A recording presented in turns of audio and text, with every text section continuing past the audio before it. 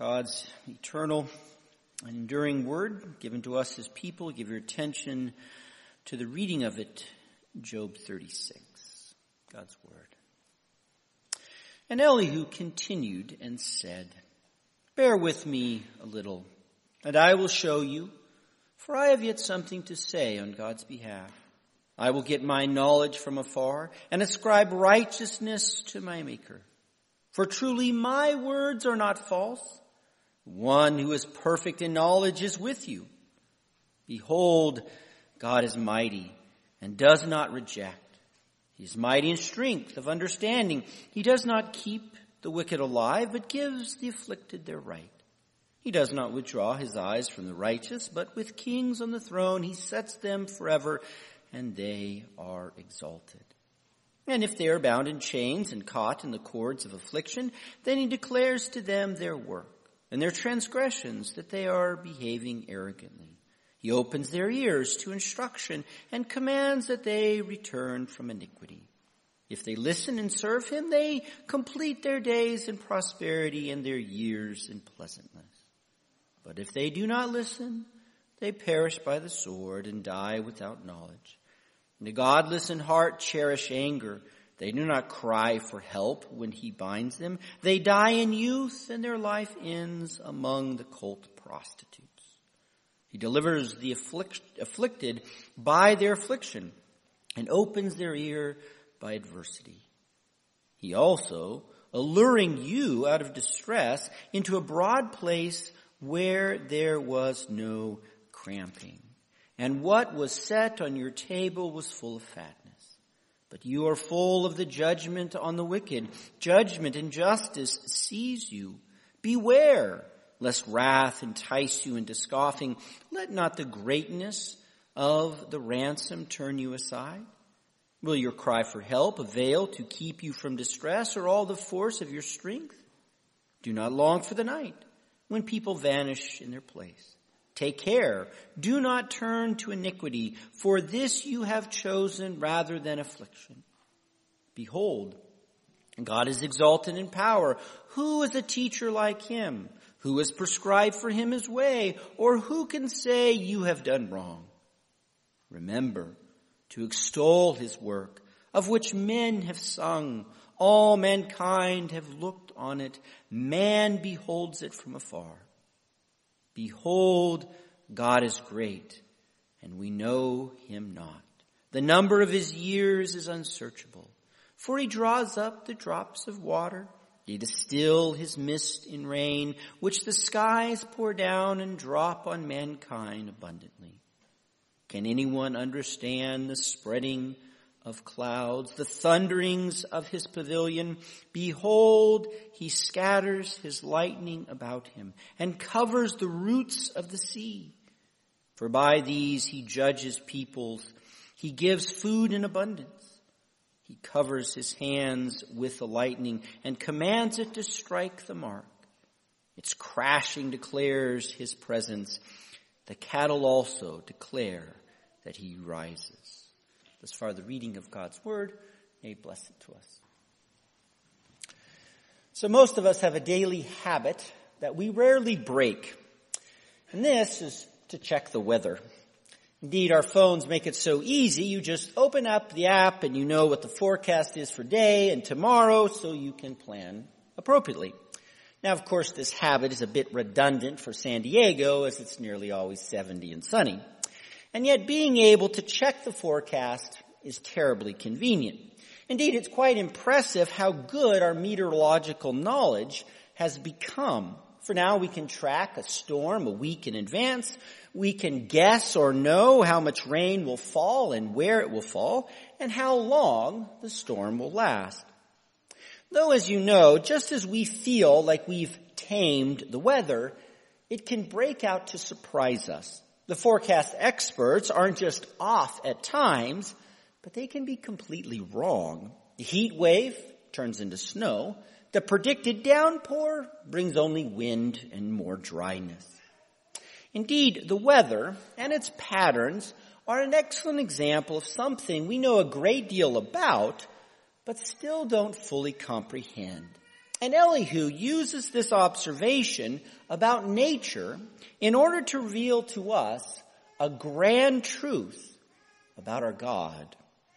So we have reached the fourth act of Elihu. Since coming out on stage in chapter 32, Elihu has delivered 3 acts of monologues directed mainly at Job. But now he has reached his fourth and final one, which is extensive as it covers 2 chapters. This then is Elihu's climactic conclusion. It is his encore, even though no one has clapped for it. Indeed, we can sense the impatience of his audience as Elihu now has to encourage Job to bear with him a little longer. Job is rolling his eyes and looking for an exit, so Elihu urges him to sit a bit more. Hang in there, Job. Wait a touch more so that I may instruct you. And to help Job's patience, Elihu promotes his own knowledge. He says, my words represent God. My knowledge comes from afar, that is, from God. Thus, Elihu again plants himself firmly as God's representative, who thinks like the Lord. He even promises to ascribe righteousness to his Maker, which means to prove the Lord's righteousness over against Job's accusations. Elihu will be the defender and apologist for the uprightness of God. And by standing with God, Elihu claims that his words are free from error and falsity. Nothing untrue or false are in my words, but they are truth incarnate. Elihu is so self-confident that he even postures himself as one perfect in knowledge. Job, he says, one perfect in knowledge is with you. Talk about patting yourself on the back. Though, to give him the benefit of the doubt, this word for perfect can merely mean blameless or above reproach. And knowledge might only include this particular speech. Thus, Elihu may intend only to say that his reasoning in this oration is without error, no falsehood in it. And yet, later on, Elihu will reuse this phrase about perfect knowledge for God as one of God's attributes. Thus, if Elihu has perfect knowledge as a virtue of his own character, then he's basically claiming to be infallible. Thus, which one does Elihu mean? Are his words just blameless reasoning at this point, or is he an infallible genius? Well, we're not sure, but his ego leaves a bad taste in our mouths and our stomachs uneasy. We are left uncomfortable with his tone and his language. His meaning could be okay, or he could just be downright pompous. To figure it out, we have to hear him out. And so, with his resume padded, Elihu takes flight by lauding God. God is mighty. He is mighty in strength of mind. He sings a mini chorus here about God's great power, his champion strength, and his mighty knowledge. The force of God's reasoning and mind is omnipotent and indisputable. Yet in this mini hymn, Elihu makes us scratch our heads. Literally, the first line in verse 5 reads, God is mighty, he does not reject. But reject is a verb that needs an object. You reject something, but Elihu leaves this blank. God does not reject ...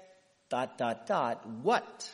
It feels like a fill-in-the-blank quiz. What doesn't God reject? Well, Elihu doesn't say at this point, which is very deliberate as it taps into the debate with the friends.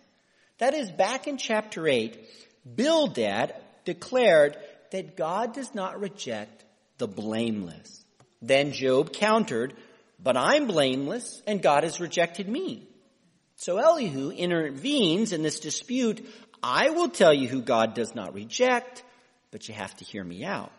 He leaves a blank to hold us in suspense, and we have to wait to see how Elihu fills it in. And he begins his long answer in verse 6 by saying he doesn't keep the wicked alive and God grants justice to the afflicted. Now this verse very much falls into retribution thinking. God executes the wicked and vindicates the afflicted. In fact, it clashes with much of what Job has said earlier. For earlier, Job pointed out how the Lord can destroy the wicked and the upright together. He said the wicked man can live long and be wealthy to the end. Likewise, sometimes the afflicted are forced into hiding. They get pledged by the wicked, and it's not unusual for the wicked to murder the innocent. Elihu's statement of retribution is bothersome, for it's a factual disagreement with Job. In fact, both Job and Elihu are citing their own facts. Does God execute the wicked or let them live long? Well, both is the answer. Sometimes the innocent get justice, and at others they bleed out under the blade of injustice. The issue here is the problem of omission. This is when you list the data that supports your position and you ignore the facts that go against it. And such omission of inconvenient truths creates a false sense of dogmatism and certainty. Elihu states a fact, but then he implies an always and misses the mark. Thus, Elihu is true, but he isn't accurate. For this statement to be blameless, this truth needs limits and nuance. Is Elihu speaking in verse 6 here ultimately that after death God does this? Does this apply just to this life? Well, again, we're left unsatisfied and skeptical about Elihu's knowledge. But he continues to try to assuage our doubts. And now he hands us a long section from verses 7 through 15 to expose his thinking. He says, the Lord keeps his eyes on the righteous, and he restores kings to the throne so that they are exalted perpetually. Before this restoration, though, they were bound in chains, tied up in miserable affliction. And during the torment of the dungeon, God reveals the person's ways and sins. He will open their ears through the pain and call them to repent. Then, if they do repent and turn to a life of serving God, the Lord will bless them with a long and happy life. But if they do not repent, if new obedience isn't found in them, then they pass over the river of death. They die without knowledge. For the godless cherish anger, and they refuse to pray to God for help. Hence, they will be punished with an early death, and they will die like the cult prostitute perverts. And yet for the afflicted who do repent in humility, God delivers them by their very affliction. It's the pain of the misery that will open their ears to the call of God. Now Elihu's point here does possess a good dose of truth. In fact, he's being rather pastoral here. Astutely, he reminds us that we cannot control life or what happens to us, but we can control how we respond. Moreover, God regularly restores us to himself through affliction. In God's hands, misery and suffering can be corrective, redemptive, and refining. The Lord will employ hardships to disciple us towards humility and repentance. And Elihu aptly warns us against bitter anger. When tragedy strikes us, it's easy for us to get mad at God and harbor poisonous bitterness against him. And bitterness is a lethal cancer of our souls, as it refuses to submit to God or to waste time praying to him. But the godly of heart, they're humbled by suffering. They search their hearts, confess, and pursue renewed loyalty to the God of heaven. We may not know ultimately what God is doing through this or that affliction, but this is generally how we should respond. As it says in Ecclesiastes, when God gives you evil times, consider. And so when misery comes our way, we are rightly humbled before the Lord and we pray to him. And this is the person that God does not reject. Moreover, this is relatively sound pastoral counsel, but it's not comprehensive. It has limited explanatory power. For this advice doesn't account for when suffering kills us. It doesn't decode why the wicked will live long and prosper at times. And it doesn't consider the category of the truly righteous, who don't have sins to repent of. Again, Elihu is truthful here, but his accuracy is limited. And yet, he takes this narrow guidance and applies it to Job now directly in verses 16 through 21. He looks Job in the eye and he says, God is luring you out of distress. He's using your misery to humble you and bring you to a place of restoration. Now, Job, you are confined and bound in a narrow dungeon, but God is leading you out to an open field of liberty, to a table loaded with rich delicacies. Restoration is in your future, Job, but you need to shed your faults and beware of lurking dangers. And then he lists them. For one, he says to Job, you are full of justice and judgment, which means Job is obsessed with his court case. Job is too fixated on his trial for vindication. Job needs to stop this unhealthy tunnel vision.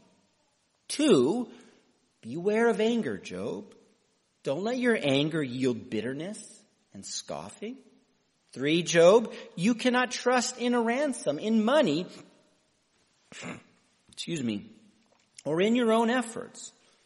As you know, when you're begging for something, it's easy for us to resort to unsavory methods of manipulation. We can nag, bribe, or try to strong arm, which isn't proper with other humans, much less with God. 4th, he orders Job not to be suicidal. Do not pant for the night.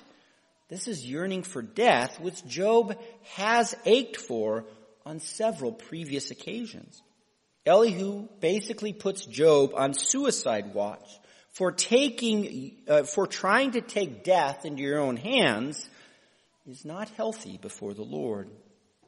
Finally, he exhorts Job to guard himself from turning to sin.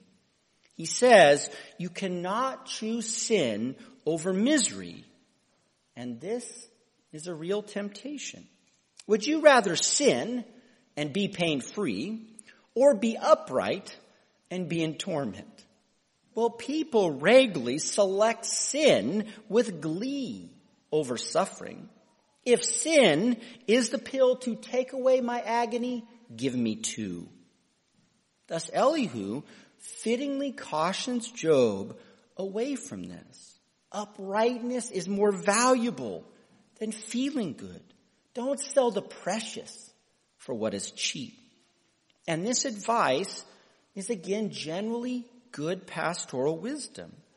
Note that Elihu's tone here is more gentle and encouraging than he was previously. He's persuading Job here to do good rather than just throwing stones at him as he did in the previous chapters. And yet, this outfit of counsel doesn't meet all of Job's measurements well. Yes, Job has been a bit obsessed with justice and his trial. Yes, Job has had a morbid wish for death. Yes, the anger of Job is dangerously close to crossing a line. But no, money hasn't tempted Job.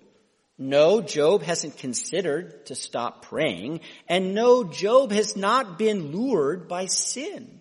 Rather, Job has become more committed and dogmatic to be righteous and upright no matter what. Thus, generally, Elihu's guidance is sound, but targeted to Job, he's barely shooting 50%. As before, Elihu is true, but not terribly accurate, which does not meet the standard of blameless knowledge. And yet now Elihu finishes this dinner of exhorting Job with the dessert of praising God. No matter the path that wisdom takes us down, it should always be God-centered. And so Elihu wants to ground and recalibrate Job upon the Lord and his greatness. In verse 5, Elihu gave a one-line chorus, but now he breaks forth into a symphony of singing. Behold, God is exalted. High and glorious is the Lord. And in this first verse of this hymn, he sings of the incomparability of God. Who is a counselor like God? Who can judge God for his ways? Who dares say to the Lord, you are in the wrong? Well, clearly no one. God is far above. High and lofty, creator and judge of all is he. No being, angelic or human, can take God out to the woodshed. And this is well applied to Job, who's gotten too bossy with God, who is sure that he can give some corrective directions to the Lord. Job may be suffering for nothing, but he in no way can teach God a thing or two. Next, in the second verse of Elihu's hymn, he chants about the common testimony of humans. He says, remember Job to exalt the Almighty, for men everywhere sing of the greatness of God. Boys and girls, women and men can gaze on the works of God, and they praise him for it. Natural law, natural revelation is recognized by all peoples. In a harmonious duet, the heavens declare the glory of God, and humans respond with the praise of their Creator. And thus Job must join this song. He can't be silent when everyone else is caroling. Job cannot be quiet or cannot be the saint that refuses to sing when the congregation is singing. Next, in the third and final verse of Elihu's hymn, at least for this chapter, now he blesses the Lord's greatness. God is great, but we don't understand it. The number of years of God is unsearchable. And with this, Elihu expresses some beautiful theology. That is, he lauds the infinite greatness of God, but he asserts that we cannot fully comprehend it. We know God is great, but we cannot wrap our minds around just how great he is. The infinite splendor of the Lord, we can conceive of this, but we are incapable of comprehending it completely.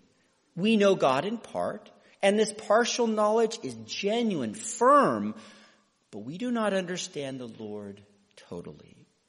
This is so integral to our faith and our theology, but we tend to forget it. Too often we treat God like another human. For when it comes to our spouse or a close friend, we can know them fully. In a certain sense, we can know our friend better than they know themselves. We can predict what they will do, we know how they will react, and we know them so well, they never surprise us. But this is far from the case with God. And to drive this theology of God home, Elihu pulls a lesson from nature. He puts on his weatherman hat to sing of God's providential control of the atmospheric conditions. Verse 27 and following. First, he says, the Lord gathers up the drops of water, distills them into clouds, which then drip abundance upon mankind. Lest we think the ancients were ignorant of science, Elihu displays here a robust understanding of the water cycle of nature. There is evaporation, condensation, and precipitation all here. He knows the water cycle and how it works. Now, this is still a marvelous act of God, but Elihu understands it. And yet his knowledge of the water cycle doesn't mean he can forecast the weather. Who can grasp the spreading out of the clouds? Who can fathom the flashings of lightning? No one knows where lightning will strike. Or why it zaps this tree and not that one? Who knows why that cloud looks like an elephant and the other like nothing? Dark storm clouds who promise a downpour won't give a drop of rain at times. Well, on sunny days, you'll get a good sprinkle. Yes, the Lord's ways of the weather are beyond us. Also, by the same storm, God can judge the people and grant food in abundance. A single torrential rain will rescue one town from drought and wipe out another village downstream with a flood. The monsoon paints the fields green, but it drops a tornado and flattens your house. In the hands of God, the same blizzard and tempest can inflict weal and woe, blessing and curse, and we cannot guess it or fully perceive it. Moreover, by superstorms, the Lord both conceals and reveals. With crashing thunder, the Lord makes his presence known. Even cows shiver at thunder, being the voice of the Most High. And yet, with lightning and typhoons, the Lord hides his pavilion. We know God is in the hurricane, but we know not where, nor what his purposes are. By the roar of the cyclone and the darkness of the clouds, the Lord remains hidden and concealed. In the majesty of thunderstorms and cloudbursts, we can taste the greatness of God, but we have no idea just how great he is. And there is no doubt that Elihu is playing the maestro here. This is beautiful music and even more gorgeous theology. Behold, dear saints, the greatness of your incomprehensible Lord and Creator. And Elihu spins this sick beat in order to put in check Job's overconfidence. For Job is sure that he has it all figured out. He's beyond upright. He's suffering for nothing. The error must be God's. And so the Lord needs to answer him and to prove Job's righteousness.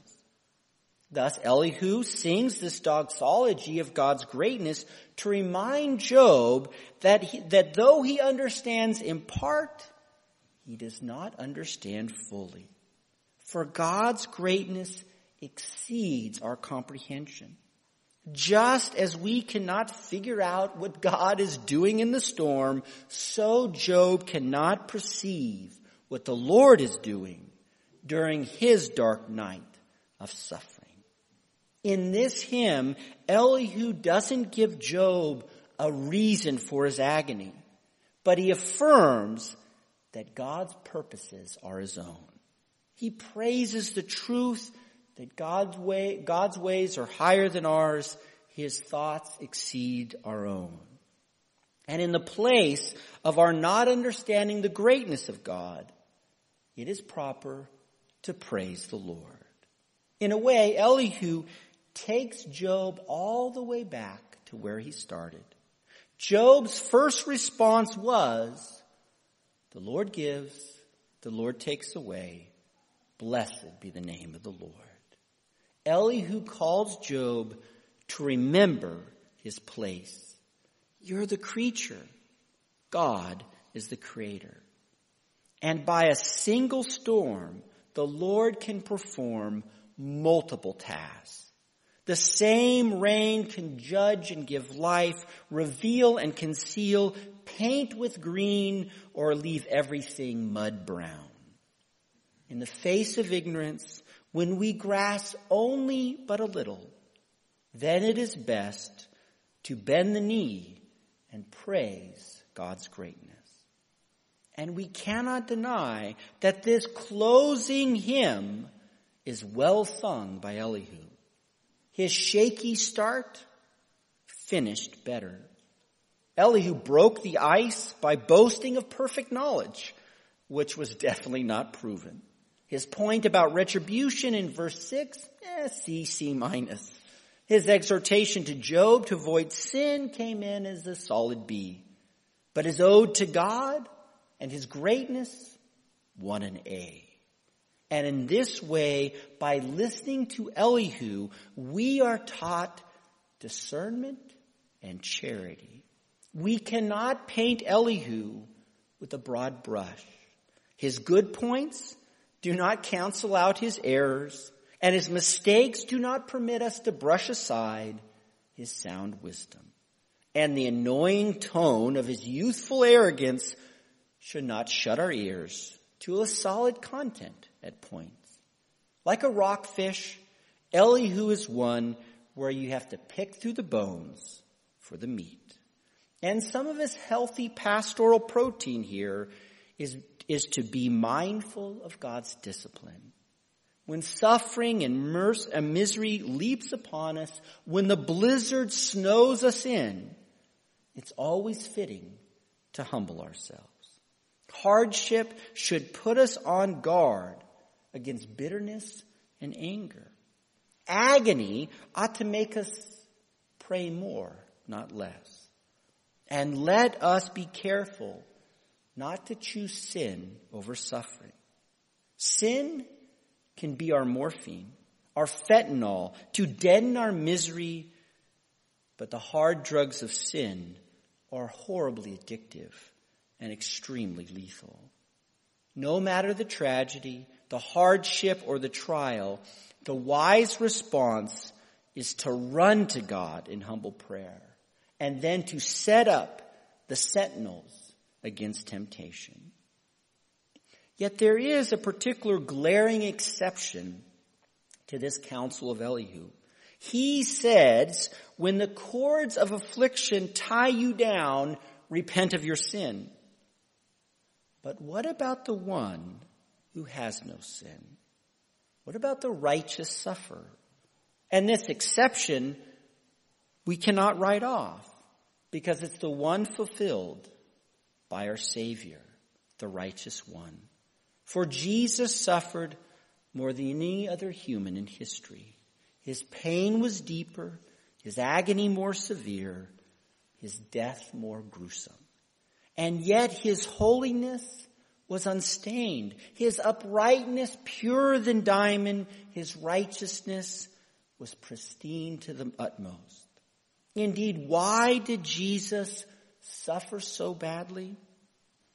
He did it for you, to save you from your sins. Christ suffered because he loved you. This is why he endured the agony of hell unto death. The pain of Jesus was actually redemptive as he shed his blood to purchase you from sin and death to be God's child. Yes, the Lord delivers by affliction. Namely, he saved you by the suffering of Jesus. Thus, not all suffering can be explained by sin. Not all humbling needs to contain repentance. Indeed, after the image of Christ, sometimes you suffer for the sake of others. In God's greatness, your pain and hardship might have nothing to do with you, but it might be a wonderful blessing to some other person. And to suffer for the good of another person, a brother or sister, is a high privilege of being made like our beloved Lord. At other times, God puts us through hardship to improve our fitness. We're spiritually out of shape, and the stress of misery can make us more fit. At other times, God sends agonies our ways because he's already made you fit in Christ. At times, the coach puts a player in to make him better, and other times he puts the best player in to win the game. And so it is with you at times by your Lord. But either way, whatever the exact multi-purposes of God are, it's always right to humble ourselves and then glorify God amid the suffering. For this is what Jesus did on the cross. He humbled himself, though being righteous, and he glorified God even to his last breath. Thus let us humble ourselves under the hand of God. And like Elihu, May the songs of God's greatness ever be upon our lips. Yes, may our pilgrim life always walk to the step of hymns and praises to our God. Thus praise Father, Son, and Holy Spirit, our triune God, who is great beyond our imagination and who does all things perfectly in his perfect timing. Amen. Let us pray.